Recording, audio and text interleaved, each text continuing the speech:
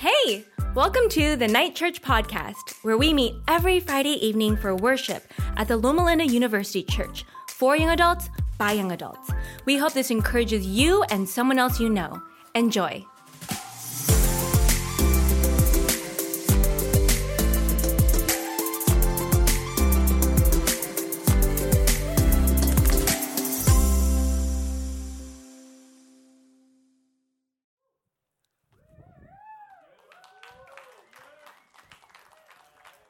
Hello, Praxis. How's everyone doing tonight? Good, good? Excited. I heard excited. Well, thank you guys for being here tonight. I know you could have been somewhere else tonight, but you chose to come to Praxis night, and thank you for that. I am so excited, and I feel very privileged and honored to be able to share with you guys tonight. Definitely, I think that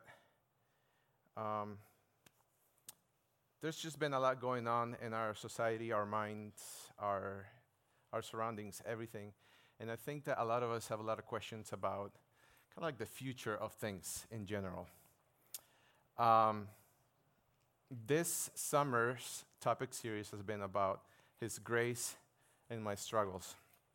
And the main focus has been to study the characters, weaknesses, and see how we can learn from their missteps and character faults as a doorway to God's grace and our encouragement.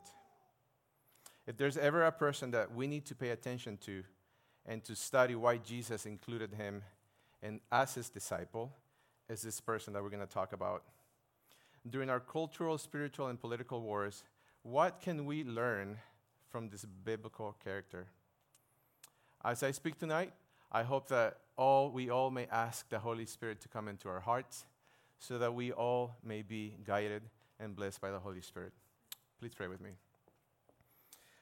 Our gracious God, thank you so much for being so good to us. And in the moments that we might not see your goodness, and the times as we navigate different circumstances, I thank you, Lord, because you're always good to us. And even if we don't understand the why or the how or the when, we trust, Lord, that in your infinite grace and mercy and love, you know what's best for us, and you will guide us through. So as we open your word tonight, I hope that the Holy Spirit may come into our hearts. In Jesus' name, amen. Now, earlier, we asked the question, what was your nickname? Or has there ever been a nickname given to you? I had a few growing up. But the one I want to talk about tonight, it's this nickname that, maybe as a little child, I didn't really see how damaging or how maybe hurtful it was. But as a little boy, I was very energetic. Let's put it that way. I was always running around, always going places. My dad, I grew up, my dad's a pastor, and so growing up always, right, like I had to be sitting down and not moving too much. Well, that wasn't me. I was anywhere but sitting down. You see, people label me as a disobedient, stubborn, energetic, crazy little boy who had no manners or sense of instruction whatsoever. To this day, and I'm not kidding, to this day, whenever I meet someone from my childhood, from back in the day, they're like, oh, you're Danielito, huh? You're Daniel. Yeah, we've heard all about you. The tales and the stories, they're still around. People know all about you. And some of the stories are innocent or not as crazy, and some of them are pretty wild. Like, for example, the time I set the bathroom trash can on fire, apparently. I don't remember that, but apparently I did that. Apparently another time I chased someone with a burning stick from the fire, and I burned their back. Another time I got lost at the border between countries, and my poor mom didn't know where I was. She thought I'd gotten abducted. Another time I ran away from my kindergarten at the age of 4. And then I climbed trees, I fell from the trees, and probably the last thing that happened to me is that I got ran over by a bicycle. Yeah, and I broke my clavicle. So you see, like my poor parents, I gave them so much. Now as a parent, I'm like, oh my gosh, I cannot believe I did all of those things. So yeah, I was known as Daniel el Travieso, a.k.a. in English, Dennis the Menace from the 1993 movie. If you haven't seen that movie or if you don't know that movie, go watch it. It's pretty cool, but wild at the same time. So that was me. I was Daniel the Menace. I have a feeling, honestly, that if you never knew me or met me today, and you knew that my name was Daniel the Menace, you would at least have an idea of who I was. So in the book, or in the Bible, we find a character, and all we know about him is his name and nickname. Let me just make sure. There we go. His name is Simon the Zealot. He was one of the 12 disciples that Jesus chose, but he's only mentioned 4 times in the Bible. And every time that he's mentioned in the Bible, he's always listed along the other disciples. There is a reason why the Bible says his name and his nickname over and over. See, when Jesus chose 12 disciples, he did it with a mission in mind. Even though most of them had not been properly trained at the Jewish schools, Jesus called them and taught them about his kingdom himself. Jesus appointed, Jesus anointed, and Jesus blessed the apostles, instructing them to minister and preach the good news of the kingdom. He gave them power to heal, cast out demons, and even raise the dead.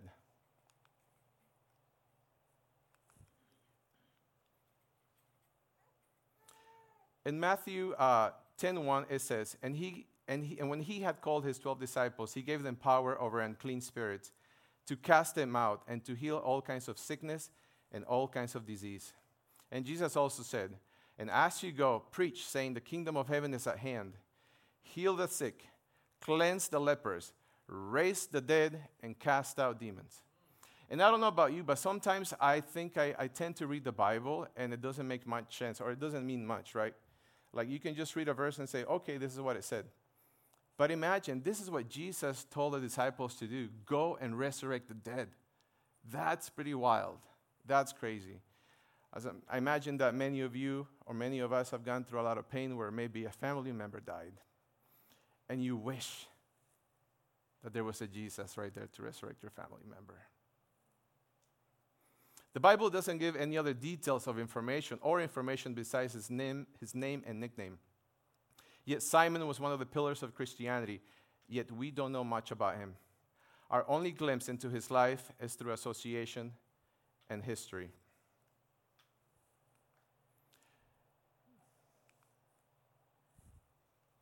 Josephus, a Jewish historian, says in Jewish Antiquities, he describes 4 prominent groups. These were the Pharisees, the Sadducees, the Essenes, and the Zealots. And I created this little chart. I'm going to move aside so you guys can see a little bit. But basically, of these 4 groups, the Pharisees would be almost like, if we were to speak about today's terms, they would be like the conservatives. They believed in resurrection. They believed in spiritual things. They're very strict. The Sadducees were like the equivalent of the liberals. The Essenes, they were dedicated to self-poverty. They lived in isolation and celibacy. They lived in the desert. They're a little bit more neutral. And then you had the last group, the Zealots. They were the libertarians, the political, and even the terrorists. You see, the Zealots were an aggressive political party, a militant movement of the Jewish people, which sought to incite the people of Israel to incite against the Romans and to overthrow them through political intimidation, violence, and terror. Yes, they were the first century terrorists. I mean, these guys were so intense that many times they would, attack even their own brethren. They would burn their houses. They would kill the family members. This group started in the year 6 AD out of a rebellion against taxes. There had been a census, and when this group was so against taxes, was so against any kind of Roman power, when they had to go through the census, they it triggered a revolt of this Jewish group known as the Zealots. The term zealot means one who is zealous on behalf of God. The term originally derives from the Greek word zelotes, which means emulator, zealous, admirer, or follower. Their motto was, God is my only ruler and my only Lord. And having someone like the Romans over them meant that it was time to fight. You see, for far too long, the Jewish people had been suffering under the weight of the oppressor, and many injustices had been done. I'm sure many of us can relate to this. As we look at our surroundings, we can see a lot of injustices. It may be whether if you're on one camp or the other camp, you can see a lot of things going on, and you say, why, God? Why is this happening? Why is there so much pain? Why is there so much injustice going on? Well, that's how the Jewish people felt, or at least particularly this group. And Simon at some point identified with this movement. At some point, the thought of joining the revolution and overthrowing Rome became so attractive to Simon. Simon's political activism gave him a sense of purpose and belonging. The Romans fought back, though, therefore killing Judas of Galilee, their leader. His sons were crucified, and his followers were dispersed throughout the nation. In Acts 5:36-37, we read that Gamaliel makes reference about the Zealots leader, saying, Judas of Galilee rose up in those days of the census, and drew away many people after him. He also perished, and everyone that obeyed him was dispersed. They had to go and run because they were being chased around, they were being followed, so they had to disperse. The Zealots then had to resort to other options of operating. They then created their own special forces unit called the Sicarii. Just as we might have the Navy SEALs, these guys were like, okay, we cannot be out in public, so we're going to have to hide. We're going to have to go and hide from the Romans, but we are going to create our special forces unit known as the Sicarii. This group was known for the use of a dagger called the sika, which was concealed within their cloak. They were trained to kill. They would kill families of the enemies. They would surprise their enemy from behind, quickly stabbing them on the back, right in between the ribs, thus reaching the heart of their victims in an instant. They attacked Romans, politicians, and even Jews who were friendly to Rome. Anyone who worked for Rome or supported Rome by paying taxes were on top of the blacklist. These were dangerous people, and any sign of their presence was a threat to Rome. No wonder the Romans became concerned when they heard the name Jesus of Galilee. After all, there was a Judas of Galilee. So you can see how the Romans were like, oh my gosh, like this guy, Judas of Galilee, started a revolt. And now there's another guy coming, and his name is Jesus of Galilee. So you can see how in their minds they were like, is this a coincidence or what's going on? I mean, we don't like this. We do not like this. And there was a history of disobedience from these Galilean rebels. And the Romans would not put up with any signs of rebellion. To the Romans, this group was so dangerous and a threat to their power that they were willing to destroy them as soon as possible. And then there's that famous quote that Nathaniel said, can anything good come out of Nazareth? And if you see here, let me see this. Okay. Nazareth was right here at the bottom. So that was part of the Galilee. So Galilee was like the state. Nazareth was like a city within Galilee. So there's that famous quote, can anything good come out of Nazareth? I mean, a lot of times I think that we think that Jesus was born maybe like in a perfect land with a lot of like no political issues going on. But seriously, Jesus was born in the middle of the place where this revolt was born out of. He was a Galilean, and there was just a lot of association with that. So Jesus probably saw a lot of strife going on as he was growing up. According to history, the unrest continued. The Zealots kept fighting. New rebel factions were born, so much that Rome decided to attack Jerusalem during the First Jewish-Roman War. Jerusalem was sieged by the Romans. Emperor Titus surrounded the city, and they wouldn't let anybody in or out. The circumstances within Jerusalem were so bad to the point that people were starving and people didn't have anything to eat, to the point that they had to resort to acts of cannibalism. I mean, it was so bad within Jerusalem. Imagine, talk about stress, talk about distress, talk about pain and suffering. Not only do you have this city surrounding you, that's about to come in and kill you, but then you don't have any food, you don't have any water, you might not have anything. So people had to resort to even acts of cannibalism. It was so terrible. The oppression, the pain was out of this world. Many of the Zealot members managed to escape and found refuge at Masada Palace. Masada was a palace that started being built by Herod the Great, some 100 years prior to this war, as a refuge for himself in case of a revolt. He said, I'm going to build me a palace that's got everything in it, because if someone comes chasing after me, I'm going to be able to survive this revolt. The palace was on top of a mountain, a fortress full of army barracks, basically unreachable by intruders. It had swimming pools, bathhouses, banquet halls. It had a ton of food, courtyards, rooms, paintings, everything. It even had cisterns that could hold water for 1,000 people for up to 3 years. It was such a magnificent place that it was the perfect place for the Zealots to go and hide into it. In the year 73, Governor Lucius Flavia Silva sieged Masada.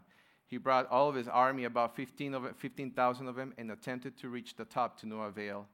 But after about 3 to 4 months, they managed to get inside the palace. And when they got inside the palace, they found that everyone, basically almost everyone, was dead. According to Josephus, it says that they discovered that its defenders had set all the buildings on fire except the food, as if to say, we died not because we ran out of food, but because we opted to take our lives. They were so convicted of their principles that they would not let the Romans take their lives.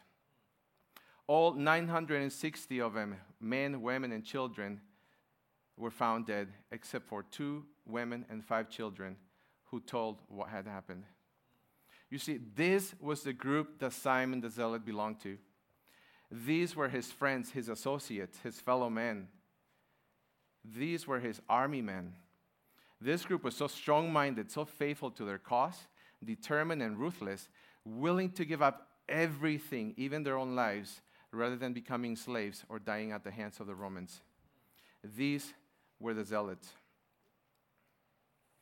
So, I believe I missed a slide. But the question is, how does a person of such a background become a pastor? Right? Because as we initially said, this guy was taking out demons. He was resurrecting people. He was doing all kinds of miracles. How does a person with this kind of background, a fighter, a guy who is willing to stab anybody at any time, how does he become a pastor? I have a question for you. What would you think if Pastor Philip got up and said, hey, Praxis, welcome tonight. We have a great announcement for you. We have hired a new young adult pastor. Young adult pastor, please come in. And as he comes in, you find out that his name is Pablo Escobar. Or Che Guevara. Or some other leader, like from the Proud Boys. What would you say? Seriously, what would you say if that, Pablo Escobar came and got up here and said, hey guys, I'm the new young adult pastor? I definitely think that a lot of you would have concerns. Not only you, but other pastors, that community would be like, what the heck is going on? The government, I'm sure the local, the state, the federal government, they would be all over like Loma Linda. trying to see why this guy was here. We really don't know how Simon ended up near Jesus. But there's a few possibilities that maybe just I came up with, and it's that maybe Simon was initially attracted to Jesus' popularity. Perhaps he liked Jesus' statements of, "I did not come to bring peace, but a sword." And to Simon, this was music to his ears. It's like, finally, a warrior is here, someone who's going to take us from the pain and suffering to victory. And Jesus was saying things like, "I didn't come here to bring peace, but a sword." And Simon would get super excited. Perhaps Simon was sent there to spy on Jesus. Who knows? Perhaps he was there to recruit more men for his cause. There is a possibility that Simon had his own agenda when he came to Jesus, like many of us do. The first 9 chapters in the book of Matthew lists a variety of different things that happen, and it's not until chapter 10 that Simon is mentioned for the first time. It is possibly that Simon witnessed a lot of miracles and a lot of statements that Jesus said. For example, "Blessed are the meek, for they will inherit the earth. Blessed are the peacemakers, for they will be called the sons of God." Was Simon being a peacemaker? No. Was he being meek? Not by the standards, right? I mean, he was out there like burning houses, killing people. There was a saying at the time that used to say, "An eye for an eye and a tooth for a tooth." And Jesus said, "Don't resist an evil person. Whoever slaps you on your cheek, what do? Turn the other." I don't think that Simon was that kind of man. I don't think he was the kind of guy that you would punch him on the face and he would be like, "Okay, punch the other side." I'm sure before that punch was coming to him, he was already like on attack mode. Yet he was listening and hearing these things from Jesus. He also probably heard, "Love your enemies." Whoa, how am I supposed to love my enemy, God? Come on, I'm supposed to hate them and get rid of them. Jesus also said, "Forgive our debts as we forgive our debtors." Seek first the kingdom of God and his righteousness, and do not worry about tomorrow. Whoever hears these sayings of mine and does them will be like the wise man who built his house on the rock. And as Jesus was saying those things, Jesus was planting seeds of truth in the fertile soil of Simon's heart. And at some point, those seeds that were thrown in his heart and the things that he was hearing and listening began sprouting into his own life.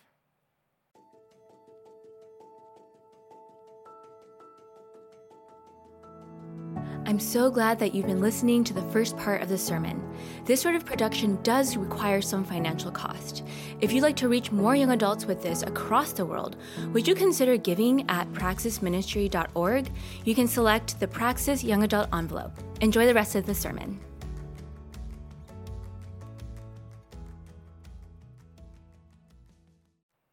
Most likely, Simon, as well as many people, recognized Jesus might have power and realized that perhaps he was the much-awaited Messiah.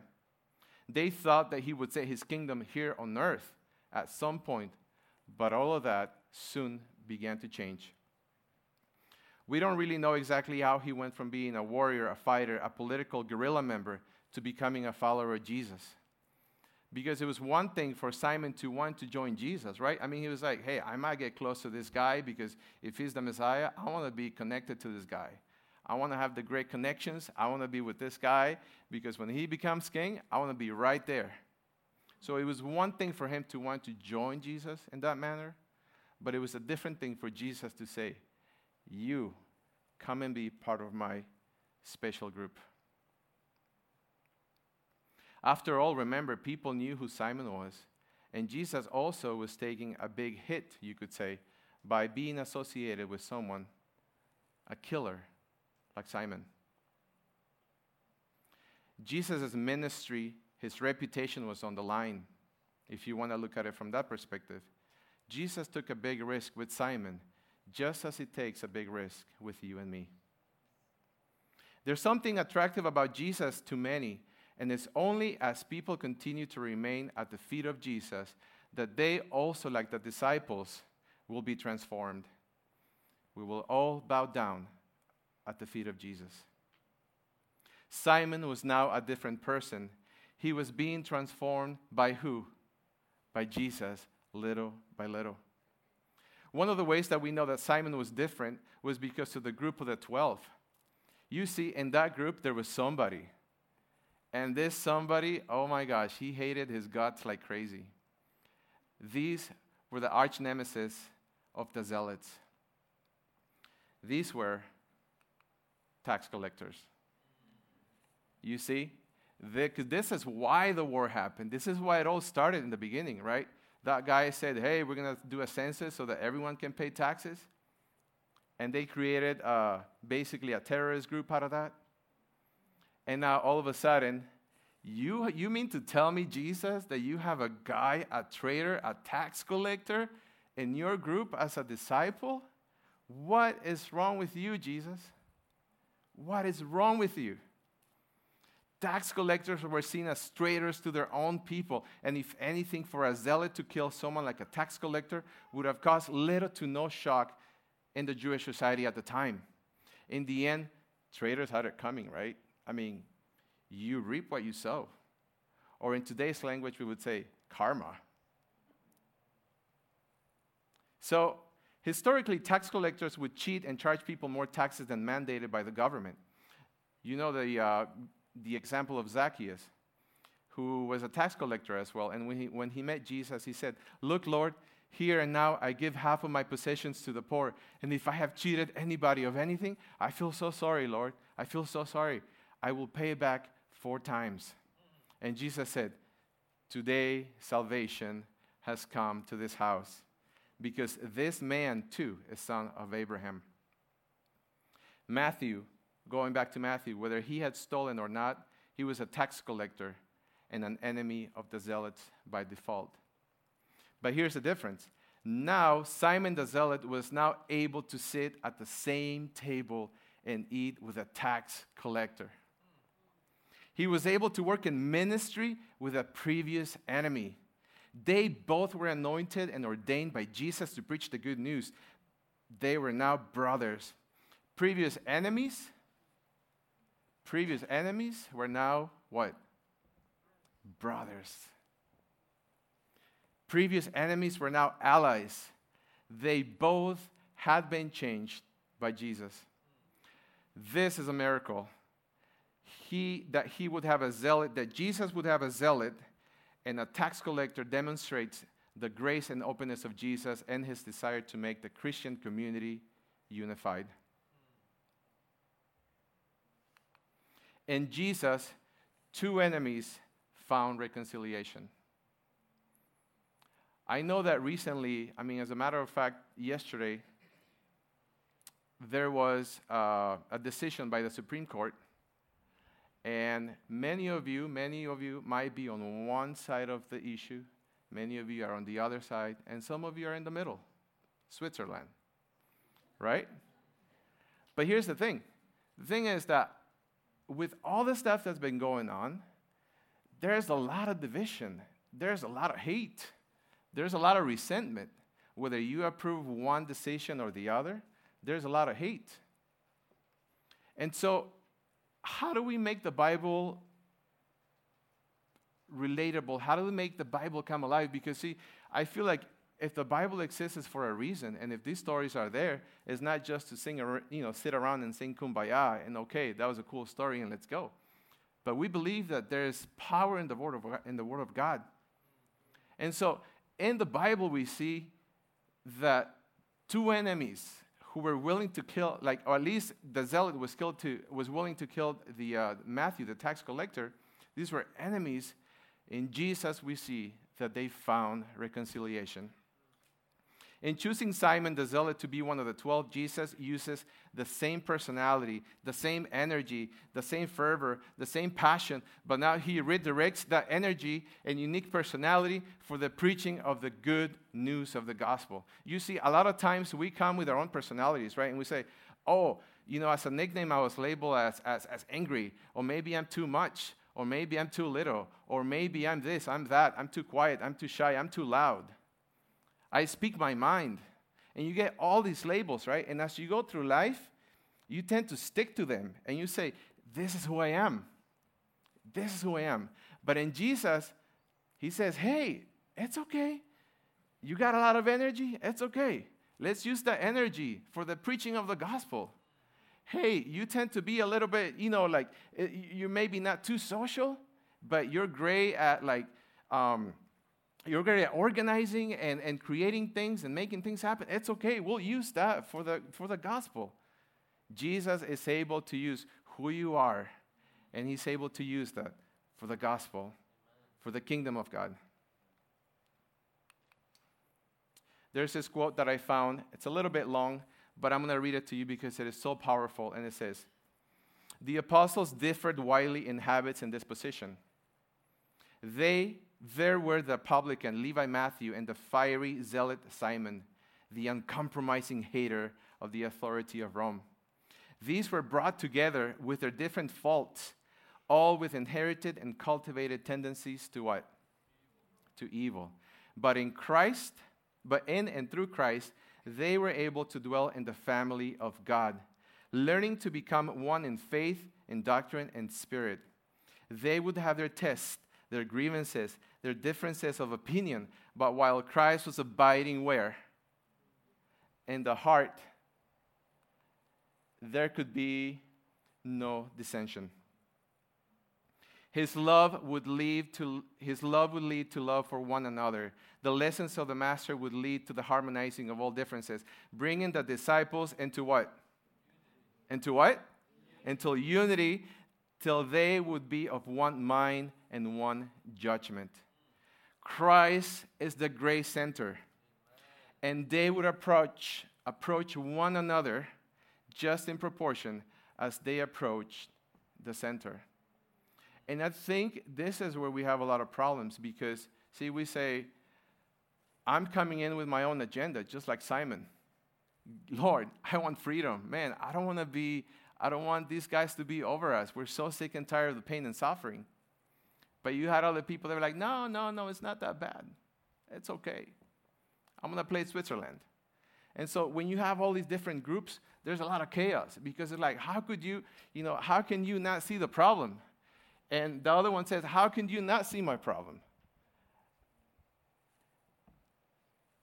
As they got closer to Jesus, as they walked to Jesus, they also became closer to one another. Jesus was trying to visually depict what the kingdom of God is and will be. By exposing people from opposite sides of life, he was demonstrating that anybody can come to Jesus. If not, ask Simon.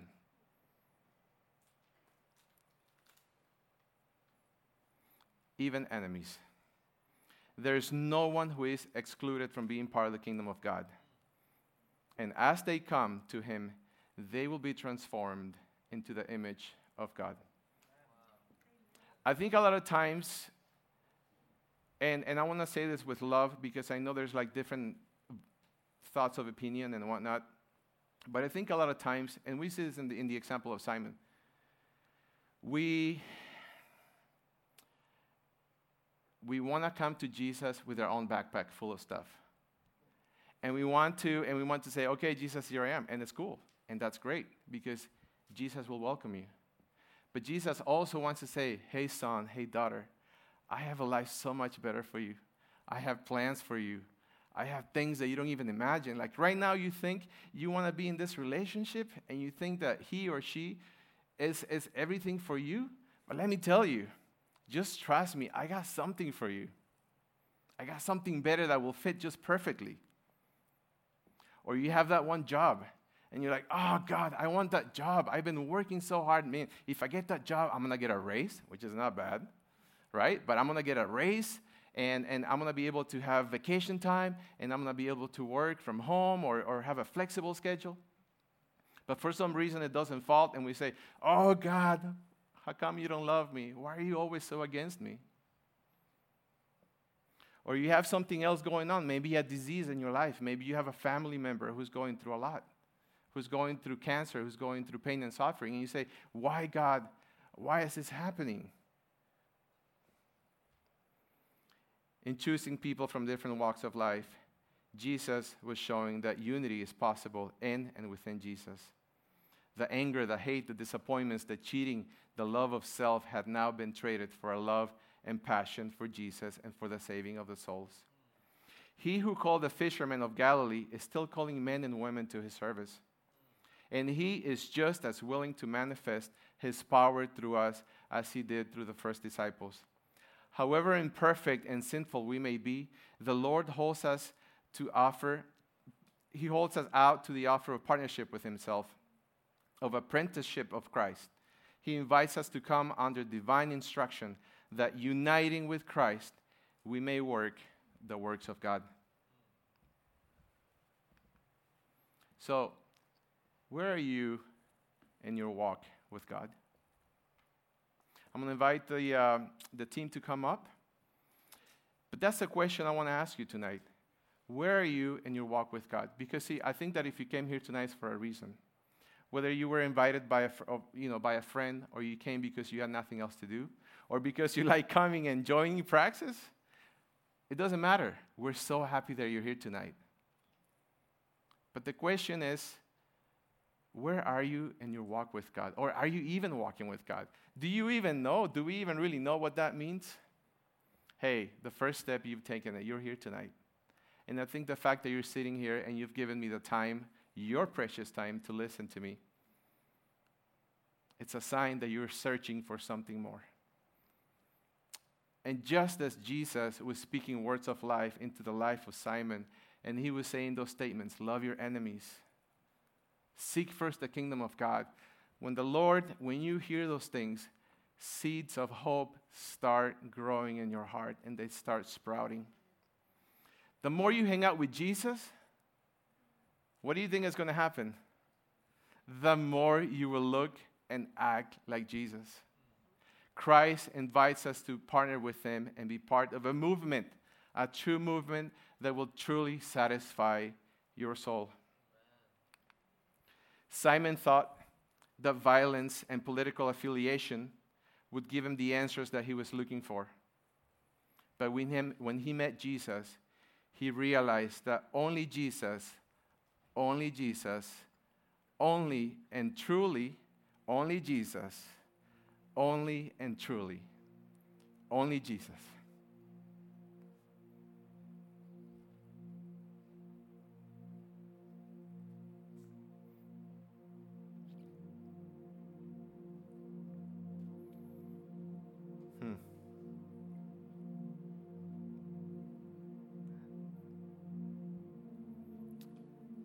I think that ever since having a daughter, I get more emotional. And I'm feeling super emotional right now which is not a bad thing, by the way. It's not a bad thing for men to cry. But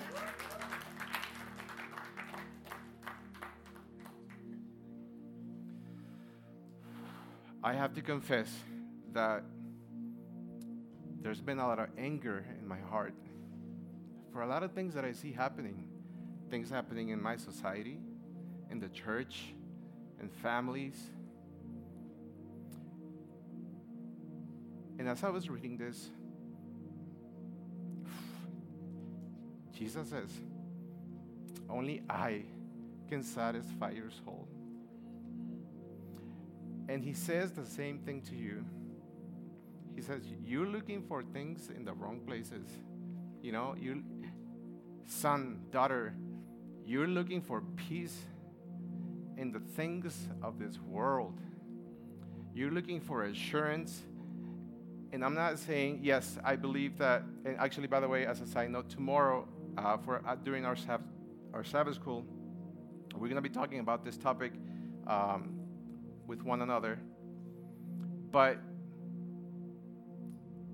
Jesus says, you're looking for peace and hope and stability in the wrong places. My son, my daughter. I want to give you the water that truly satisfies your thirst. I want to be your everything. Come to me. I want to give you everything. And many times we run away, and Jesus goes after us, chasing us. And it's okay. Many times we've ran away from God, we've been away, and Jesus is still with open arms waiting for us. Jesus only and Jesus only alone satisfies your soul.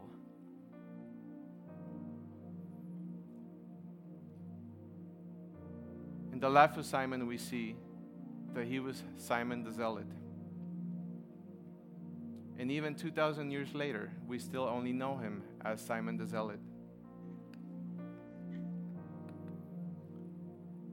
But his past was also his sermon. You see, people said, man, he's a terrorist, the killer, the bad guy, the terrible guy. How in the world is he associated with Jesus? How in the world is he preaching? How in the world is he raising the dead? How in the world is he doing that? Because his past was now his sermon.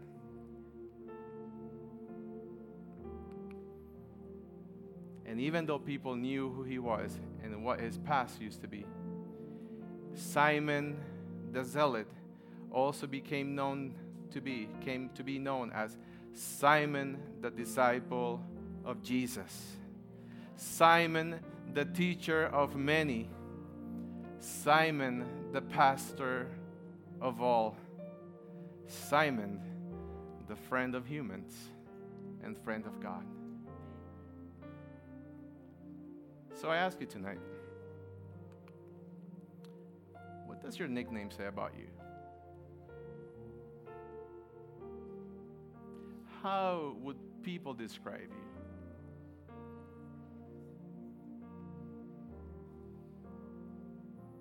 What do those things say about where you find your purpose and identity? And does something need to change? Jesus offers the welcome. He doesn't force himself. He says, hey, I'm at the door and knocking.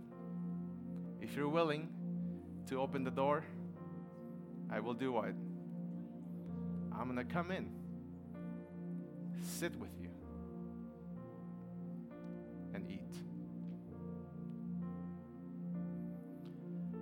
Our God in heaven, thank you, Lord, for your mercy and grace. Thank you, Lord, for the forgiveness of sins. Thank you, Lord, because you welcome us and you accept us. But also, Lord, thank you so much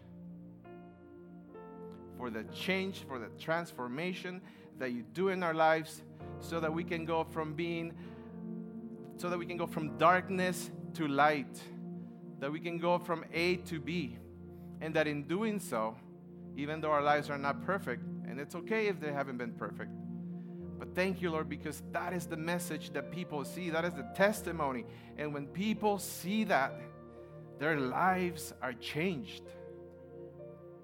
See, many times, Lord, I know we get too caught up with saying the right things or saying a bunch of words, but in reality, Lord, it's our testimony. And people see that, and people say, that guy, Simon the Zealot, used to be a bad guy, but look at him now. Look at what he's doing. How did he do that? How can I get that same thing? And so, Lord, as we go tonight and as we leave this place, make us humble. Give us your spirit. Give us your spirit of love so that instead of fighting and trying to hurt each other with words and actions and gossip, that we may be able to draw to each other in humbleness from both sides. May that be liberal or strict or conservative or neutral or nothing. May we, Lord, in the name of Christ, be united through you. Help us, Lord, to get the answers, to see the light, to see how we can become just like you. And that in doing so, the world may see how we are united in your love, and how we and your message is a message of love and salvation for a dying world that's hurting. So thank you, Lord, for healing our souls. Thank you for healing our hearts. And I pray, Lord, that whatever we came with, whatever burden, whatever pain, whatever suffering, whatever doubt and question that we may have, that we may leave it at your feet. It is too heavy. It's so heavy, Lord. My back hurts. But you are mighty and powerful to carry our burden. And so in the name of Jesus, anyone here tonight is carrying a heavy burden. Their backpack is heavy, it's full of stuff. I pray, Lord, that you may take, that they may have the assurance, the freedom, and the trust that you can take care of whatever they're going through. So we leave that backpack at your feet. And in the name of Jesus, we believe that you will change us, that you will change whatever circumstance. And we believe, Lord, we leave that backpack at your feet. And we trust and we believe in your promises. In Jesus' name, amen.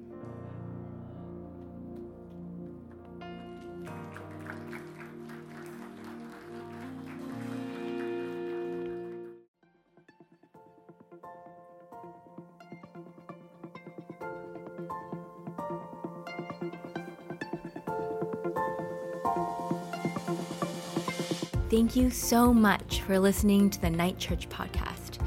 We hope you've been blessed by this sermon, and if you have, maybe you can share this with a friend. If you'd like to stay in touch, you can follow us on social media at Praxis Ministry, or come visit us in Loma Linda on a Friday evening. We'll see you in the next episode.